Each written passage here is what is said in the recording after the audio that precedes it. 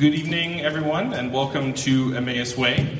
We are a church here in Durham, a community of people who have been captured by the gospel of Jesus Christ and are finding ways to live into that gospel here in our community, which happens to be Durham, North Carolina. So thank you guys for coming tonight.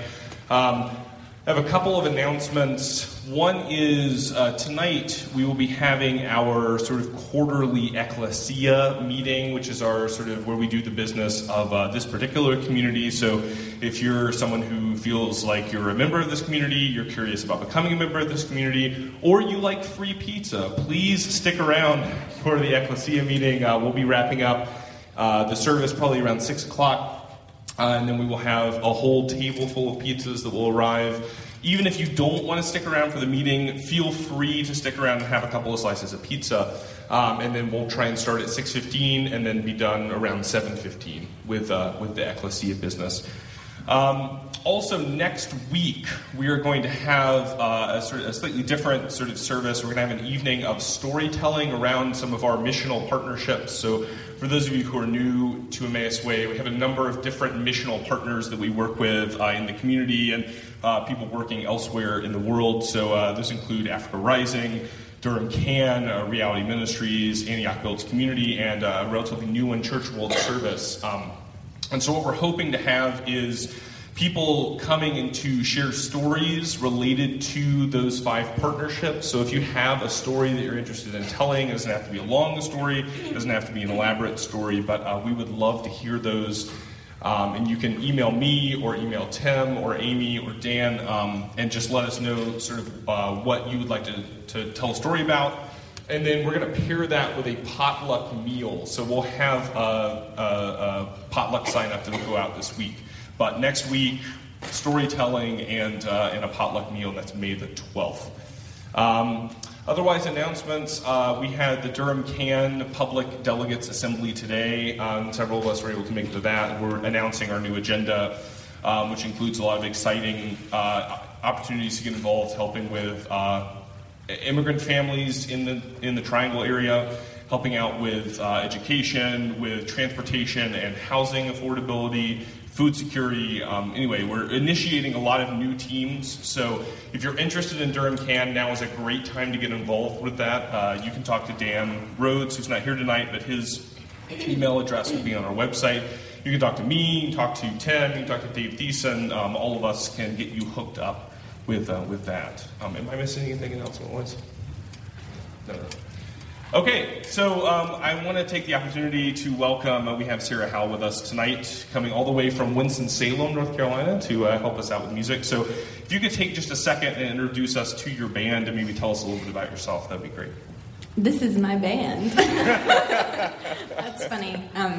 Well, this is Katie DeCanto. If her name sounds familiar, there are a lot of DeCantos in the room right now. And that's Stephen DeCanto, and that's Tiffany Prest. And I'm Sarah, and I'm a pastor at a church in Winston-Salem, and I'm glad to be here. Well, we're very glad to have you with us tonight. We're very glad to have all of you with us tonight. So now Sarah and the gang are going to lead us into a couple songs of preparation, but welcome to Emmaus Way.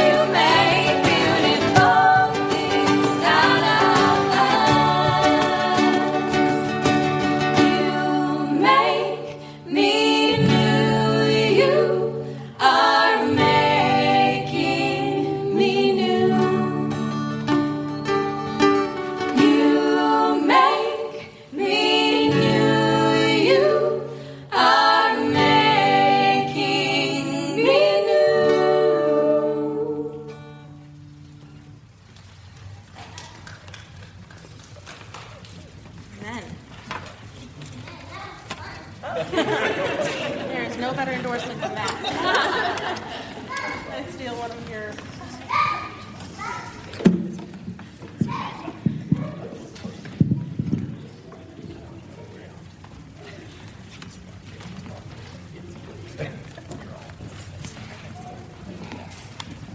I'm going to have Joshua stand behind me and just say, that was awesome, the whole time I'm talking tonight. He's going to be our little cheerleader in the back. Well, thank you guys so much for coming and sharing with us tonight. I'm Amy. I'm one of our pastors here. And it was funny, when I was emailing with Sarah back and forth about the scripture for tonight, she kind of came back with the set list, like, almost immediately.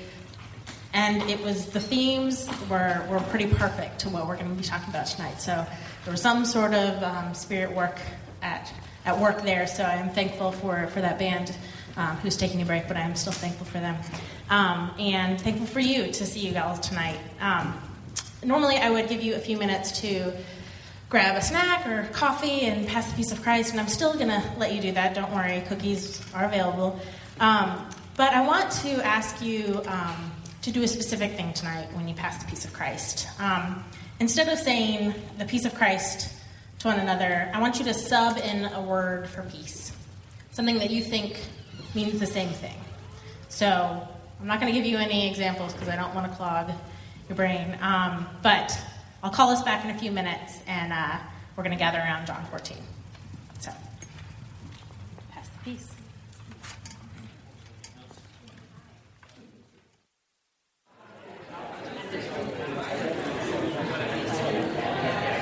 All right, I hate to break up the good conversation, but I'm going to ask you to gather back around the middle and grab your coffee and snacks. Go ahead and take a seat. I'm going to go ahead and assume how everybody was probably talking about Cinco de Mayo and how this is exactly what you picture weather-wise when you picture Cinco de Mayo, right? This is like screams of beach and margaritas and all that fun stuff. Okay, before I ask what word or phrase you subbed in, I want to ask somebody to read the text. Can I have somebody read John 14, 23 through 29?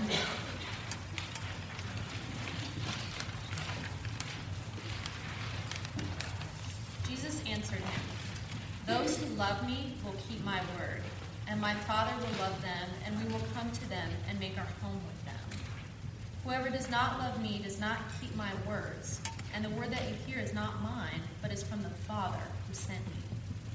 I have said these things to you while I am still with you, but the Advocate, the Holy Spirit, whom the Father will send in my name, will teach you everything and remind you of all that I have said to you. Peace I leave with you. My peace I give to you. I do not give to you as the world gives. Do not let your hearts be troubled, and do not let them be afraid. You heard me say to you, I am going away, and I am coming to you. If you loved me, you would rejoice that I am going to the Father, because the Father is greater than I. And now I have told you this before it occurs, so that when it does occur, you may believe." Thanks, Sarah. Okay, so really quick, just kind of in a shout-out form, shout out some of the words that you subbed for peace or that you heard somebody sub. Grace. I hit Chad up with this one. May the soul patch be with you. Awesome. He's trying to be Josh Buster. Are we all? No. Love. Others. Confidence. Peace. So there's only peace to sub in for peace. Cool. Sitting next to two lawyers, so I said the settlement of Christ. Apropos, very nice. Refreshment. Grace. Forgiveness. Any others? Anyone that we haven't heard yet? Joy. Did you guys actually say these, or did you just think of them now and then say them? Because I would do that. So when I did this exercise by myself, the words that I came up with were pretty feel-goody, kind of emotion-based, lovey-dovey, kind of zen words. I don't know if... So you guys did better than me in that you got to grace and you got to settlement of Christ. You took it a step further, but hold on to these words for a couple minutes, and we'll come back to them. So in our text this week, we see and hear Jesus' departing words to his disciples. I want us to talk more about what peace entails, and also what does it mean that Christ leaves us with peace as a parting gift. He leaves that to his disciples and to us. Josh pointed out at our text meeting this week that the words in John 14, verse 27 are actually the words of institution in the Catholic Church before they pass the peace of Christ. So a priest would say, "My peace," or Christ, as Christ has said, "Peace I leave with you, my peace I give to you." And so it's clear that the church has latched onto these, and that we should latch onto these as important. But like many of you, when I think of peace, the idea kind of almost comes out of thin air, like a certainly not of my own making arrival, right? It's almost like a descending, something that appears and kind of restores calmness. But I'm wondering if there's more to peace than that. And I think there is, and I think that the text this week gives us some good direction. What is this peace of Christ that Jesus promises us? First, I think we have to put ourselves in the shoes of the disciples here. I mean, what the heck must have they been thinking when Jesus says, "But the Advocate, the Holy Spirit, whom the Father will send in my name, will teach you everything and remind you of all that I have said to you." I don't know what they were thinking, but I think I would have said, hold up a minute. The Advocate will teach us everything? So these past couple years, those were like a primer, those were prologue. Jesus, can't you just stay? If the Advocate is coming in your name, could you just stay here and we could forget about you leaving and someone else coming? No one likes goodbyes. Let's just keep things as they are. But as we've talked about a great deal through Easter, what Jesus is talking about is that his leaving must occur. His death and resurrection, they do something that an equilibrium would not do. In order for this Advocate to come to bring life, Jesus must move through death. Now, there's something else I want to touch on in this text, and that's this idea of God's presence. We hear Jesus say that through his leaving, another will be sent in his place, the Advocate. But earlier in the text, Jesus also says that those who love him and the Father, those are the people that God will make God's home with. Make God's home with. So if the Father is sending the Holy Spirit in Jesus' name, and the Father and Jesus make their home among people they love, what would it look like for us to think of the Holy Spirit not as friendly ghost or powerful flames, but as homemaker, one who dwells among those she loves, one who is God and person and spirit and peace. In this text, Jesus is leaving us with the Advocate and with his peace, and I think it's pretty easy for us to think about the arrival of the Holy Spirit as kind of this, bronze medal of God. Since we had to anger God and we had to kill Jesus, I guess the Spirit will do. I guess we'll accept that. It's pretty good. It's a pretty okay replacement.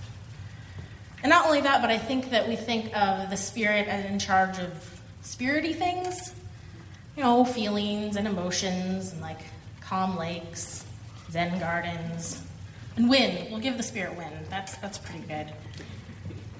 But Jesus is saying, no, the one who is coming after me is the one who makes a home among you, the one that travels through death to dwell among you and bring life. And we talk a lot at Emmaus Way about finding God's redemption and joining with that redemption. So when we talk about that, I'm guilty of this too. I say, what is God at work? How is God at work in the world? How is Jesus at work in the world? Because when we say the Holy Spirit, people either think, okay, weirdo, charismatic, who, hears voices, maybe sees tongues of fire, or isn't that sweet, spirity spirit doing spirity things as God's understudy? But the redemption that we talk about seeing, the great acts of peace and justice that I hear from your lips and from your stories each week, this is the Advocate moving. This is the movement of God from life to death and life once again. So if we get there, okay, I remember thinking this week, like, can I sit with the Holy Spirit as homemaker? Can I do that? Like, is that where we end? Is that where we're done? And unfortunately, I'm afraid not. Because we've come to think of homemaking as something that we do because we have to do it. Because somebody has to feed the kids, somebody has to do the laundry, somebody has to tend the yard, right? We think that these things often as dull or repetitive, boring, and even our society kind of, reflects that. Homemaking has been relegated to lesser work for women, work for people of color. There's work that we want done, but don't want to do it. So some of you may be asking, how then is the Holy Spirit as homemaker a redemptive thing? And so for some clarity and to give you a hint behind the scenes of how I was thinking about this, I want to share a passage from Kathleen Norris's Quotidian Mysteries. I don't know if anybody has picked up this. It's a really small, short book. It's called Quotidian Mysteries, Laundry, Liturgy, and Women's Work. And that's in quotations. It's in air quotes. So, but her basic premise is that the quotidian, or this everyday, commonplace activities, whether that be laundry or liturgy, these are the places that redemption and transformation occur. So if you'll let me read to you, I'll read you a passage that explains it pretty well.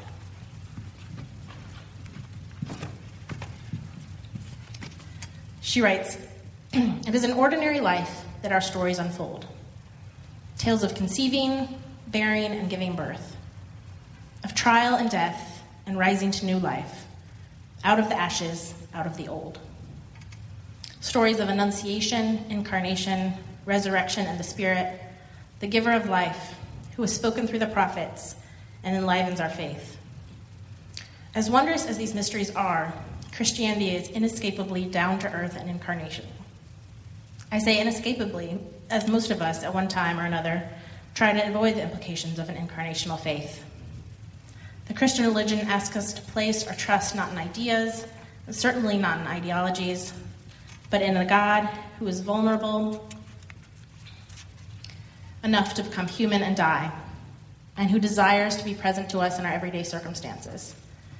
And because we are human, it is the realm of the daily and the mundane that we must find our way to God." So I think what Norris is getting at is that in opening ourselves to and embracing the kind of repetitive, everyday repetitions of homemaking, we actually are allowing the Spirit to move. The Advocate that makes a home among us is not some sort of calling out of thin air, but it is a joining of God to God's people, a recognition of the holy among the mundane, a recognition of the mundane as holy, rather than the communion of the Holy Spirit being just an individual practice. It is in the very everyday, repetitive life lived out in community the Holy Spirit is active. Now, you've probably seen this done in your life. Like I said, there's stories that I've heard that speak to this, and I've heard them from you. But I want to ask you that question. How have you seen acts of everyday homemaking or peacemaking, everyday resurrection or redemption in your own life? And that can also be in the lives of others. How have you seen other people live that out?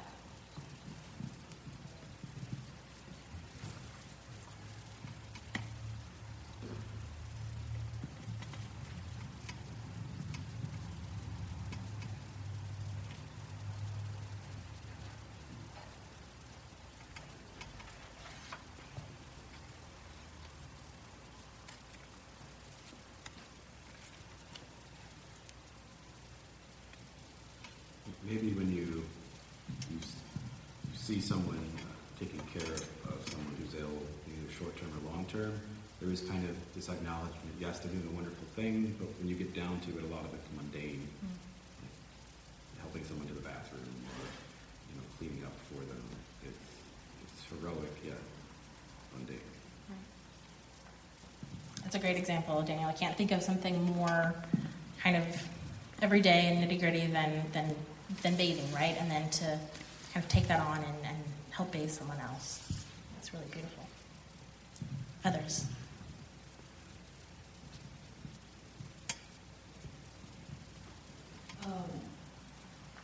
When I had a surgery years ago, it went very well and all, but at home I needed to be resting a lot. And people in the church where I was then brought me meals.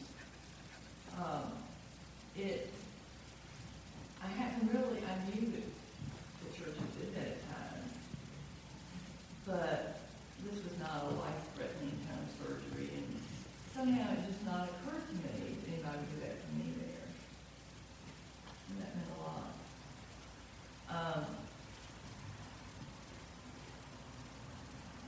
Also, just want to add in that I struggle with homemaking a lot. I'm not very good at it on a regular basis. But one of my sisters talked to me about a book she had found, and she didn't want to give it to me if I didn't want it, because she didn't want to be insulting me. But it's on housekeeping. And it was a wonderful book. And it wasn't one that made little jokes about it all and appreciated it. It's actually written by a woman lawyer who had kept secret for years that she loved homemaking because she knew it wasn't the end thing. And she had decided to research and write this book, and she said that of all the different kinds of things she's done occasionally, homemaking was the one that she took the most satisfaction in because it created the whole mood and atmosphere in which she and whether she was single or married, no. Whoever was doing the homemaking was creating that, whoever lived there. Right. And she said it creates the whole atmosphere and pattern and feel and take of your life. And so she valued it very much. And we see in the scripture, God is making a home among us. But for some reason, when we take that on ourselves, it becomes a lesser thing. And so I think that's really interesting, Mary Mann, for someone to say, not only do I do this, but I enjoy doing this. And, to find joy in that, I think, Jesus talks about... What's the name of the book? Perfect. Great. Yeah. Marriage, a decade destroyed by despair, because both people were so far out, away from the idea of a home, that eventually, because of the forgiveness provided, they came together and started back at the home. And just the love and joy that is at the root of that relationship. Now it's really a beautiful portrait of redemption. A beautiful portrait. So, just actually being in the same place. In the home, and instead of everywhere else. Right, living life, waking up in the same home, Yeah. going to bed in the same home. Yeah, those are huge things. Pick up on that. Sharon and I have been married for 32 years. We just celebrated 32 years. And the longer we're married, the more I think of what a blessing it is. And to have that shared history. And you talk about the homemaking aspect and the hospitality. I think of how Lydia, the dealer in purple cloth, invited the Apostle Paul into her home, and we're about to host her dad and father-in-law and celebrate our daughter's graduation from the School of Public Health at that other university across the county line. So I'm grateful for all these things. I think it does tie into having a spirit-filled life. Right, we talked about this in text this week, rather than, adding, attending to the Holy Spirit as something extra to your life, of saying, what are the places that's already happening, and calling them out. Yeah. he has benefited from this. But my mother, when I was about 10 years old, said, okay, you're going to get an education. I was in private school most of my life. We put this money out for you to get a good education. Now I'm going to teach you about being a wife and mother. Because, and I said, I don't want to be a career woman. I don't want to do that. And she said, this is how you show your family you love them. Because you don't get paid. It's done out of love. And it very different perspective on that. It may be looked at as menial work, but it is the work of love in a family. I think the wonderful thing about church life is that those boundaries are expanded, right? So we are allowed to tend to one another. Things that happen normally within maybe the confines of one home happen in a larger setting, and those are acts of love. It's great. So I am not by any means a homemaker, but I happen to be home a lot of my time because of being in grad school and sitting in front of a computer for hours upon end. And one thing I've been thinking about is, and we've recognized since we've moved into our new house, is that I've actually got to know a lot of the neighbors before Sarah did, which is really funny because I'm an introvert and she's an extrovert. But there's something about the space and presence that changes the way that we live life. And just because I've been there, and when a neighbor comes and knocks on the door to ask for something, like I'm just actually there. And even take that even a step further in working out in the garden. Just planting a small garden at the time that I've spent out there and seeing people coming and going and getting to chat. That's where I've been starting to realize and see homemaking and being in that space as incarnational and a ministry of presence that can't happen when you don't kind of invest and spend time in that space. Yeah, Elizabeth. So when I was a teacher, one of the things that I disliked the most was grading papers. And it was very much a, daily, mundane thing. And, when the students get their papers back, often that's like, thank you, you did this for me. But, I had this relationship with this elderly lady who lived far away. It's a long story how we knew one another, but we would talk to each other from time to time and kind of share about our lives. One time I was, complaining about all the papers that I had to grade or whatever, and she said, you keep grading those papers. That's washing feet. She said, you are, that's a way that you're serving and caring for those students. And so I've always remembered her saying to me, like, you keep grading those papers, that's washing feet, and I didn't always maintain that perspective, but I think that was a good word, that, like, this mundane thing that I hated doing and that I did every day was an act of love and an act of service. And so to all of you who are throwing papers this season and receiving papers back this season, I'm sure there's some days that you would have rather washed some feet. That might have been done quicker, and there might have been some more appreciation for clean feet. Well, these are good, and I know that there are more that we could share and talk about, and I want you to continue to kind of share those stories, especially as we go to the table. I think that telling these stories is a huge part of the movement of the Spirit in our community. As we begin to kind of listen and tell, we begin to have kind of eyes to see and ears to hear what the Spirit is doing in our community. So I asked you at the beginning, to sub in a word for peace. And so I want to come back to that. What is the peace that Jesus leaves with us? How does peace play into this kind of everyday homemaking, everyday peacemaking?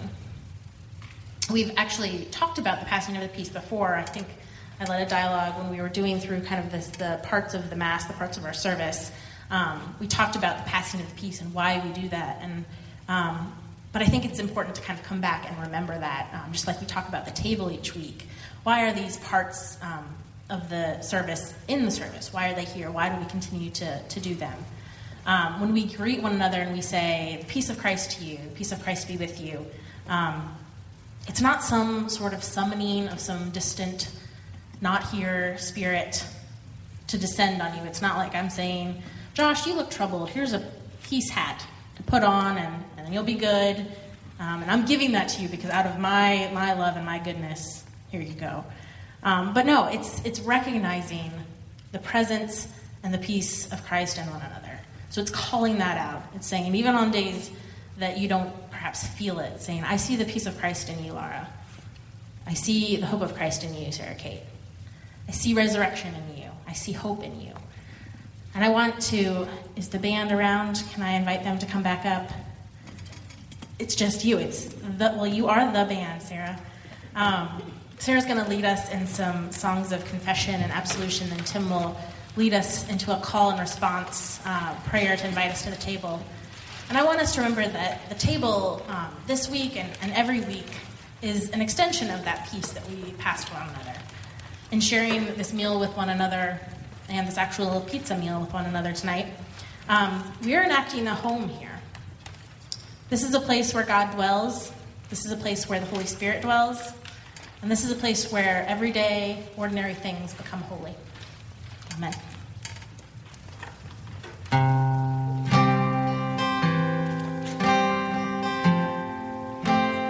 I borrowed one of my musicians from work and two from another church, so that's why it's just me. Lord, we need a new redemption song. Lord, we've tried, it just seems to come out wrong. Won't you help us, please help us just to sing along a new redemption song, a new redemption song. Lord, we need a new redemption day. All our worries keep getting in the way. Won't you help us, please help us find the words to pray, to bring redemption day, to bring redemption day.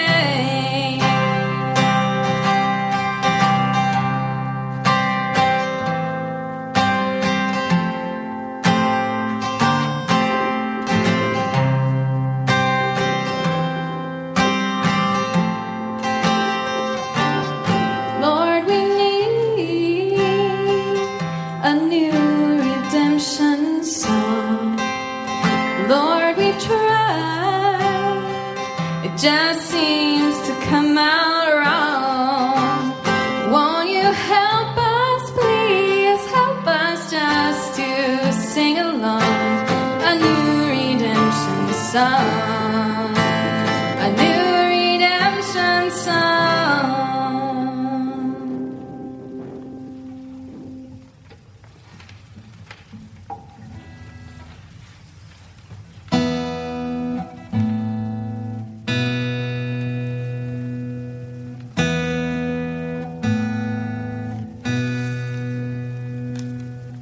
This is a call to all the dead and disappointed, the ones who feel like they are done. This is a word to all the ones who feel forgotten, and you are not. Oh, you are not. We're alive, alive, alive, and we're singing. We're alive, alive, alive, and we're shaking. We're alive, alive, alive, alive in you.